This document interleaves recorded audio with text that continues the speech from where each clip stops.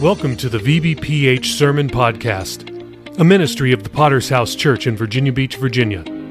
All this week, for both our free and premium subscribers, we are featuring messages from the 2023 Bible Conference in Perth, Australia.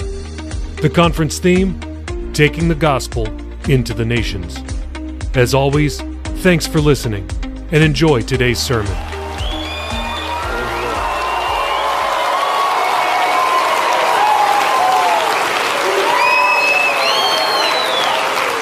Praise God. Hallelujah. I feel like I need a Bic lighter, or is it phones now? Yeah, it's the phone, isn't it? Praise God. I believe a man could preach after that. It's a great blessing to be here, and I send greetings from my wife. She was going to be here, but she's out of practice walking in the winter wonderland, slipped and broke her ankle. And as they say in Australia, she's gutted and spewing. So I haven't forgot how to talk. And but she sends her love. We'll find another excuse to come back together. And but what an amazing conference, and we're going to believe God tonight. Let's turn to 2 Peter chapter 1. I want to put a picture up, and I want to introduce to you a young man named Lopez Lemong. We can get that first picture. And this is a man, he was born in an obscure Sudanese village. At age 6, Lopez Lemong was stolen by rebel soldiers during a church service out of the arms of his mother. He was captured by these rebels, imprisoned in a camp. And 6 years old, him and 3 other boys plotted their escape. At night, they slipped through a fence and took off running, barefoot through the savannah, through the woods, through the tall grass, and ran for 3 days straight. They had no food, no shoes. They ran 40 miles. And they were eventually picked up by a Kenyan patrol and taken to a refugee camp. And he was in this refugee camp for 10 years.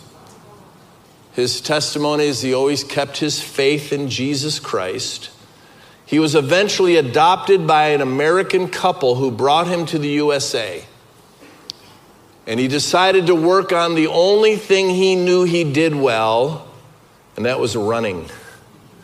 He eventually became a United States citizen. And if you go to the second picture, he went on to win many U.S. championships in different levels of the sport. And finally, if we can go to picture 3, he made it to the Olympics. And he was the United States flag bearer at the Olympics. He wrote a book called Running for My Life. And what he said is, with God, life is not about where you start, but how you finish. And I want to preach a sermon out of the Word of God from that theme called Finishing Well. And I'm going to read from 2 Peter chapter 1, verse 10 and 11, but we're going to refer to the chapter. It says, "Therefore, brethren, be even more diligent to make your call and election sure. For if you do these things, you will never stumble. For so an entrance will be supplied to you abundantly unto the everlasting kingdom of our Lord and Savior, Jesus Christ." Finishing well. So I'm going to look at 3 things about finishing well. First is that God intends to finish well. Our struggle as human beings is we have a very limited perspective. We live in the present. We cannot see the future. We long to see the future. If we could see the future, we would know when to buy and sell cryptocurrency and be multimillionaires. And people, they're longing to be able to see the future. But I heard a statement that is profound, and that is that we must live our life forward by faith, and we understand it looking back in retrospect. That's really true. We live our lives forward by faith, and we understand it looking back in retrospect. This creates a challenge when we're struggling. To live our lives forward by faith and not being able to see all that lays ahead of us. There is a temptation to let up. There's a temptation to tap out. There's a temptation to quit. And in our text, we have an example of how we can process life correctly. And the first promise that we need to add to our faith is that God intends to be victorious. Verse 11 says these powerful words, the everlasting kingdom of our Lord and Savior, Jesus Christ. The everlasting kingdom of our Lord and Savior, Jesus Christ. I want to tell you, that is not symbolic. That is literal. Jesus came the first time as the suffering servant. He died, he was buried, he rose from the dead. And when he comes back the second time, it's going to be different. He is returning as a conquering king. He is coming back, and he is going to have a completely different outcome. If you read Revelations 19 and 20, it describes Christ the King coming on a white horse with the armies of heaven in his wake to wage war and destroy his enemies. He is going to bind the devil. He is eventually going to cast him and the demons into the lake of fire. He is going to judge the nations, and the same for all the rejectors. And Revelations 21 and 22 goes on and describes a new heaven, a new earth, a new Jerusalem, no more sorrow, the restoration of the tree of life, and those who died in faith and whose names are written in the Lamb's book of life are going to enjoy eternal life. Revelations 21:6 says, "It is done. I am the Alpha, the Omega, the beginning and the end." This was God's plan from the beginning, from the foundations of the world. And God intends to win. There will be a people, he will have a people, called out and cleansed by the blood of the Lamb, to be an eternal companion for his Son. This is the plan of God, and nothing is going to alter this. There is nothing that's going to change this. There is no force, there is no personality, there's no power in the heavens above or the earth beneath or in hell that can any way challenge that.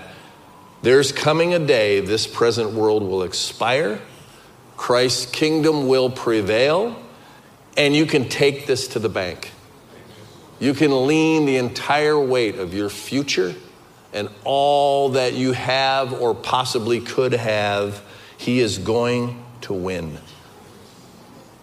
And once you put that in your faith, once you accept that as a non-negotiable reality, it's unalterable, this will do something for you. Romans 9:28, for he will finish the work. God is right on schedule. God knows what he's doing. He's in the driver's seat, and he intends to finish well. Having said that, secondly then, we must determine to finish well. And there's many wrong views concerning the outcomes of our individual lives. There's the pagan view. It's called fate. Fate. This is where we get the idea of being fatalistic.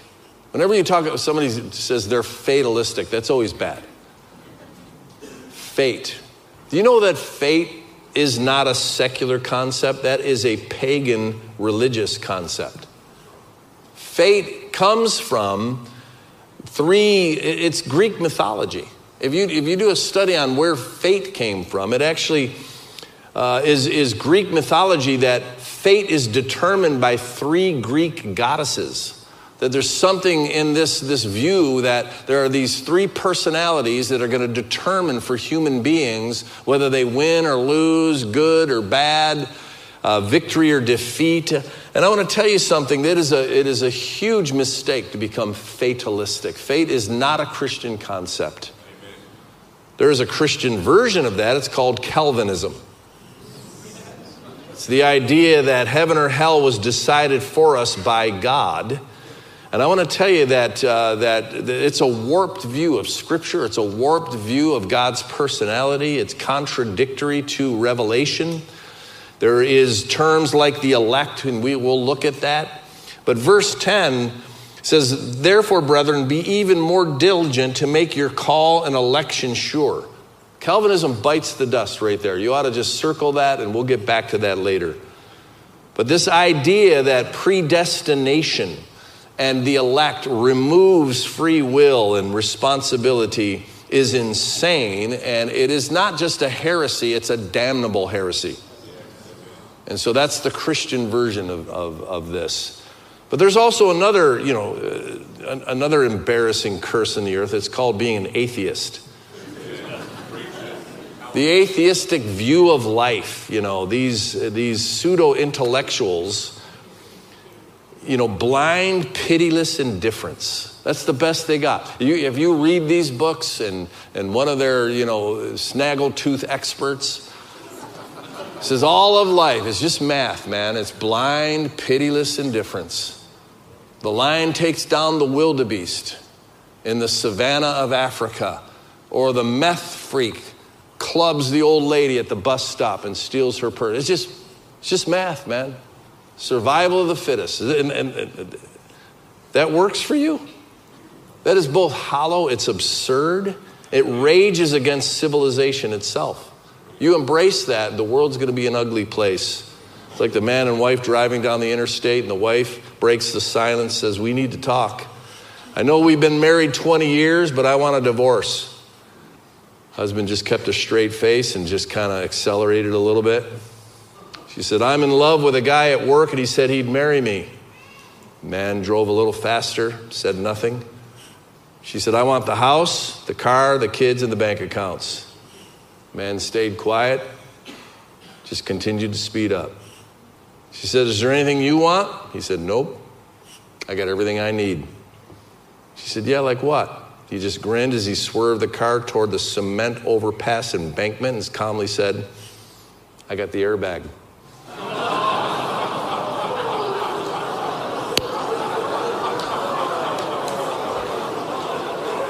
Good night, Irene.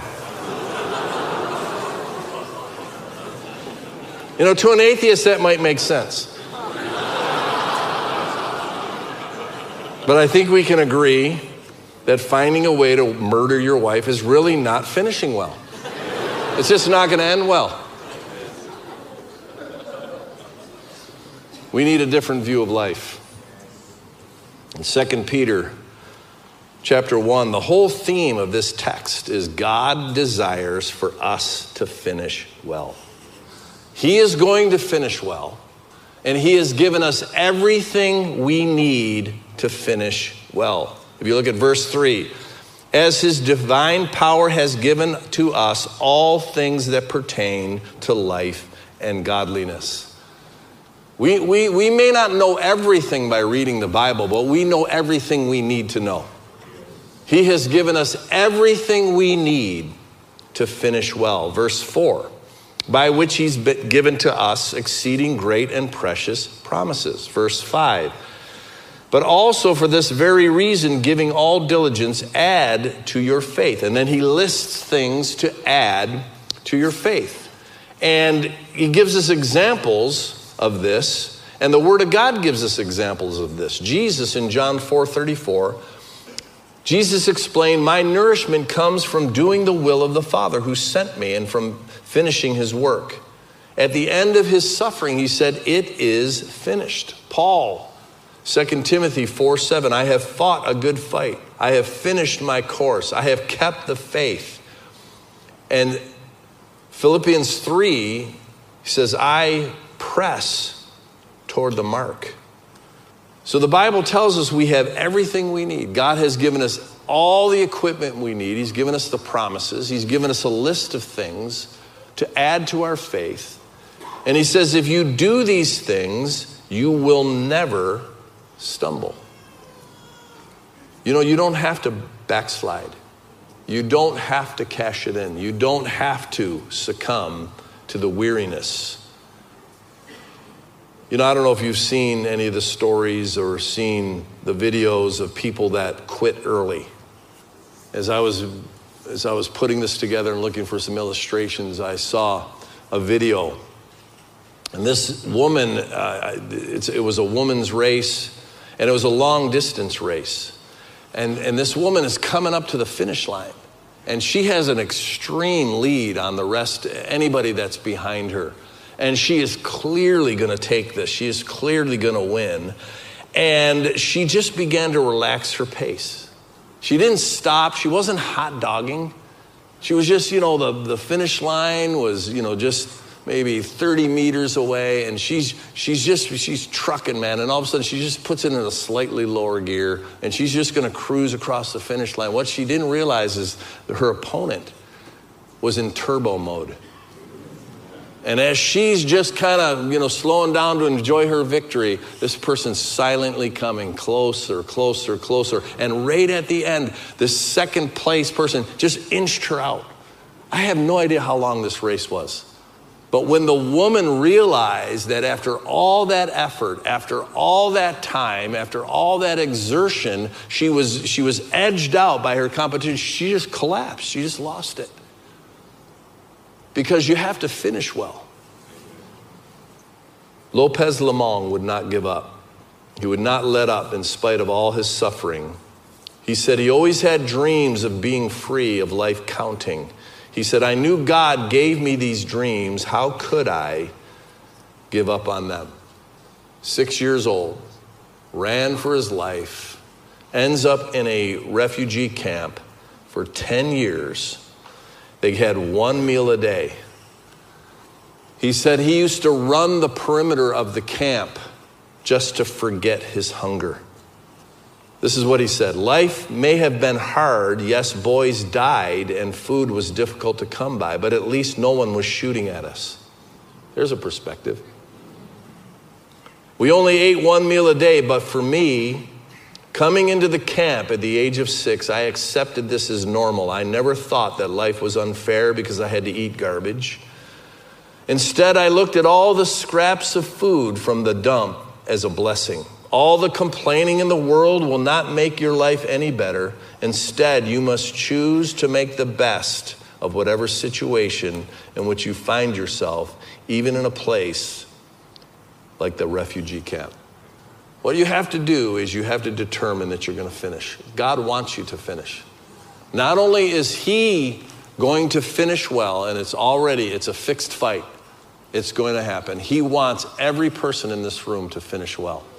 Whatever your lane is, whatever part you have in the race, whatever part you have in the ministry or the fulfilling of the Great Commission, God's desire is that every person finish well. He's given us everything we need to finish well.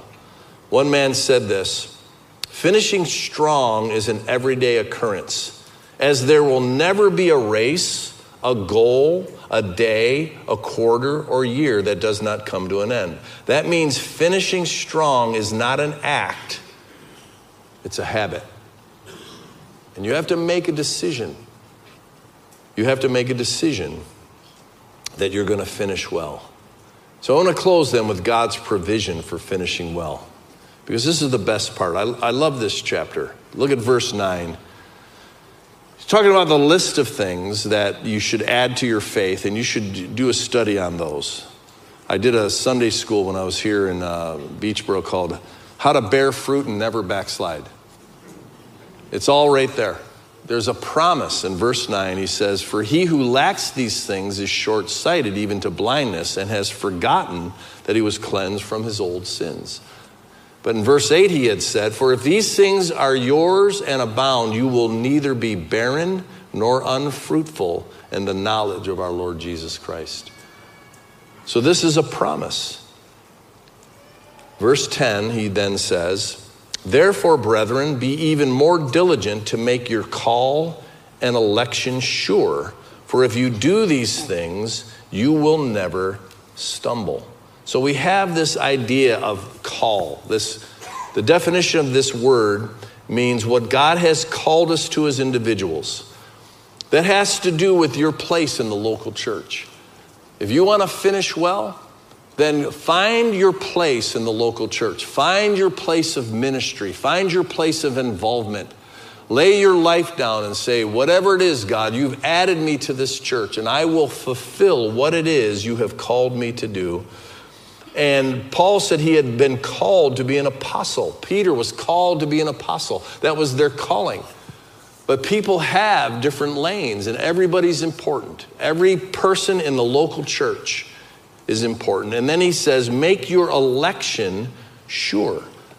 Well, if God's choosing, how do you make your election sure? If you're a rank Calvinist, that's an impossibility, because that word doesn't mean God chooses. The word election in the New Testament means the instrument that God chose to bring revelation of truth to the world. Israel was God's elect.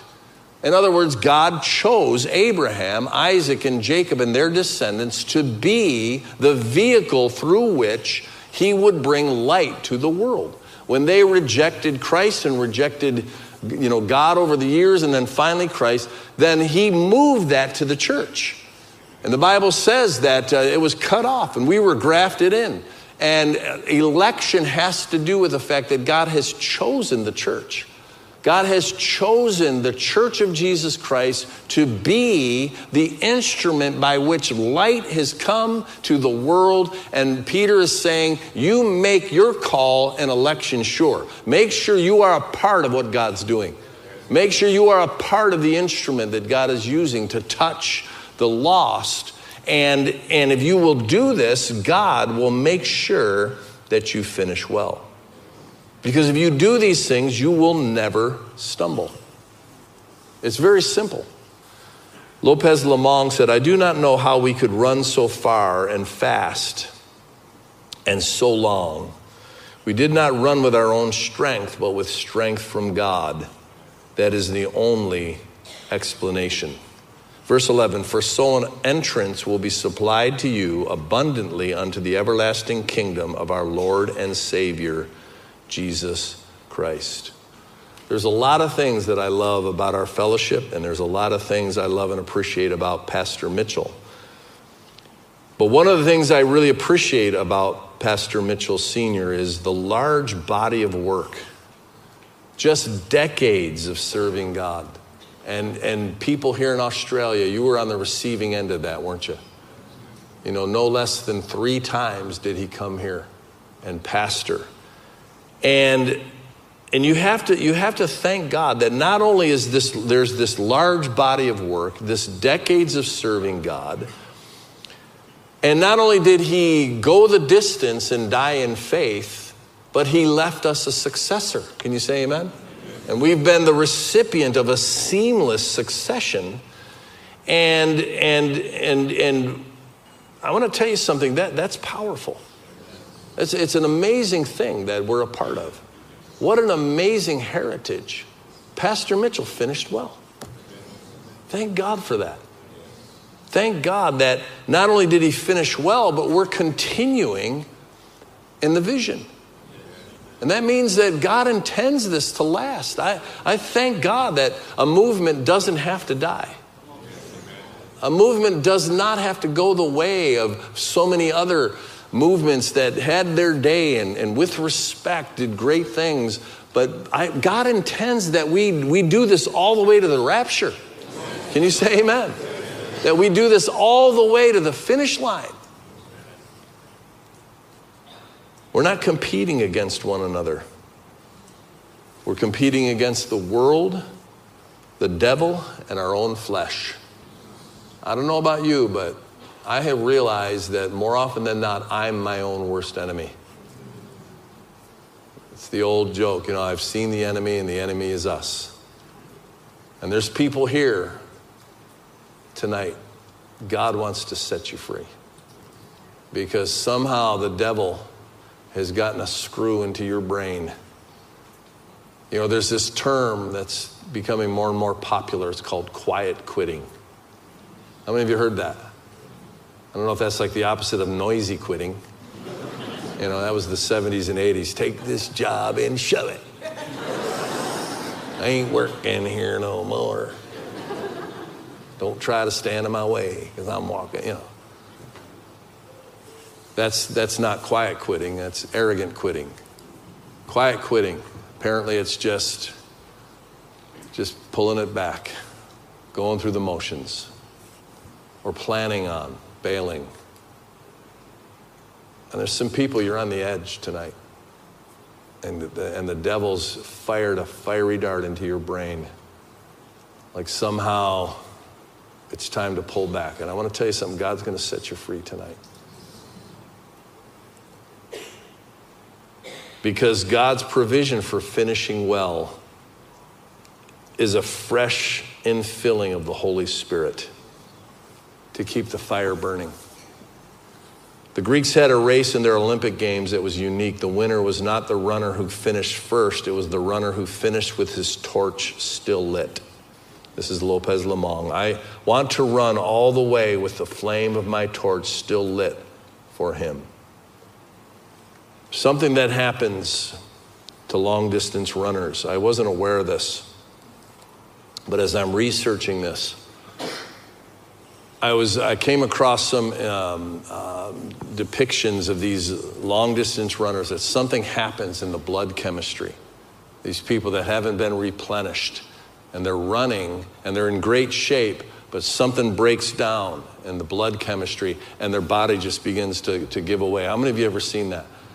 And it's not weakness, but it's just something that happens. And I've seen these heartbreaking videos where these people, they're running these long races, these marathons, and they're coming to the finish line. And all of a sudden, they just start going really wobbly. And, you know, some people, that's the way they come into conference, man. You know, you may not be looking like that on the outside. It's all about, you know, straight ahead and new suit and, you know, how you doing? Great. But inside, people are just, they're just wobbling, man. And some of the best videos of this that I saw were these people, they're clearly in the lead, and all of a sudden they're just starting to give out. Sometimes they fall down. And I saw a number of them where the second place runner actually picked them up because they knew what was happening. And they knew that this person was in the lead and actually began to carry them across the line, putting them first.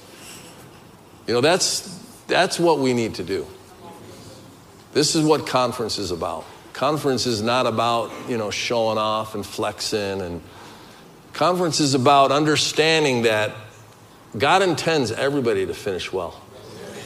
When you begin to view your local church that way, when you begin to view the converts that way, when you begin to view your fellow pastors and your brethren that way, it's all about getting them across the line, man. It's all about doing what you can to help the person that's in that condition. Because if you live long enough, you may wake up in that condition someday. But you have to learn not to tap out. I was reading about a man who ultimately became one of the best flyers in the Air Force, and he actually became one that taught and trained. He said, but when he was learning, he didn't do that good. He was in school and he was trying to learn and he was screwing up, and he thought he was going to get, you know, booted. And his teacher said to him, he said, you're slow, but you're not untrainable. That was the diagnosis of his teacher. He says, you're a bit slow, but you're not untrainable. I don't know if you've ever felt like that as a disciple. I don't know if you've ever heard that from your pastor.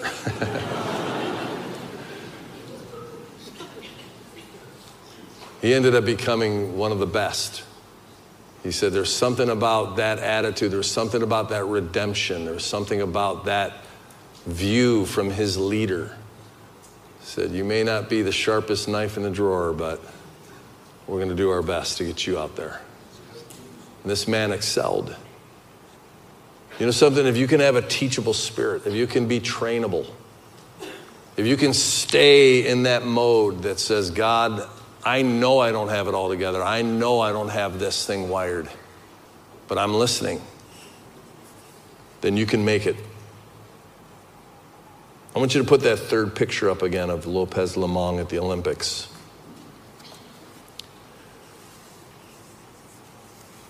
He said, I looked up at the giant Jumbotron television screen. There on the screen, on one side was the president, his hand over his heart, and on the other side was me, Lopez Lemong, the lost boy, carrying the flag of his new home. He said, I am no longer a lost boy or an orphan. The flag in my hand is my identity. It is who I am now and who I never was before. He said, as I walked down the track beaming with pride, God had brought me so far through war, through eating garbage, and running to forget my empty stomach. No matter what I went through, God was always with me. He had always had this moment planned for me through both the good times and the bad, from the killing fields of Sudan to these Olympic Games and back again. They were interviewing him, and he summarized. He said, I'm now living for others. I'm here to help others like myself. And this is what he said at the end. He said, Jesus saved me. Jesus did help me with my race, but I'm not at the finish line yet. I'm just in the middle of the race. You know what's very interesting about our text? The man who wrote this, Peter, he could have gone out of failure. Remember who this was. Peter.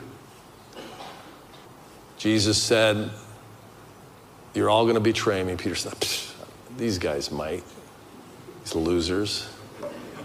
Not me. And Jesus said, Peter, Satan has desired to have you. He's going to sift you as wheat, man. You're going to deny me 3 times. You know, Judas hung himself, and Peter repented. Peter, do you love me? You know I love you. Feed my sheep, Peter. 3 times. Well, you can read into that. There's whole sermons about that. Peter, do you love me? Get back in the game, Peter. Get back in the game, Peter. You need to get back, and you need to run the race. And Peter could have gone out of failure, man. He could have gone out of failure, but he listened. He allowed God to help him, and he finished well. And I want to tell you, that is the destiny of every person in this room. I want to bring you a fresh challenge to claim your portion in God and finish well. I'd like every head bowed and every eye closed.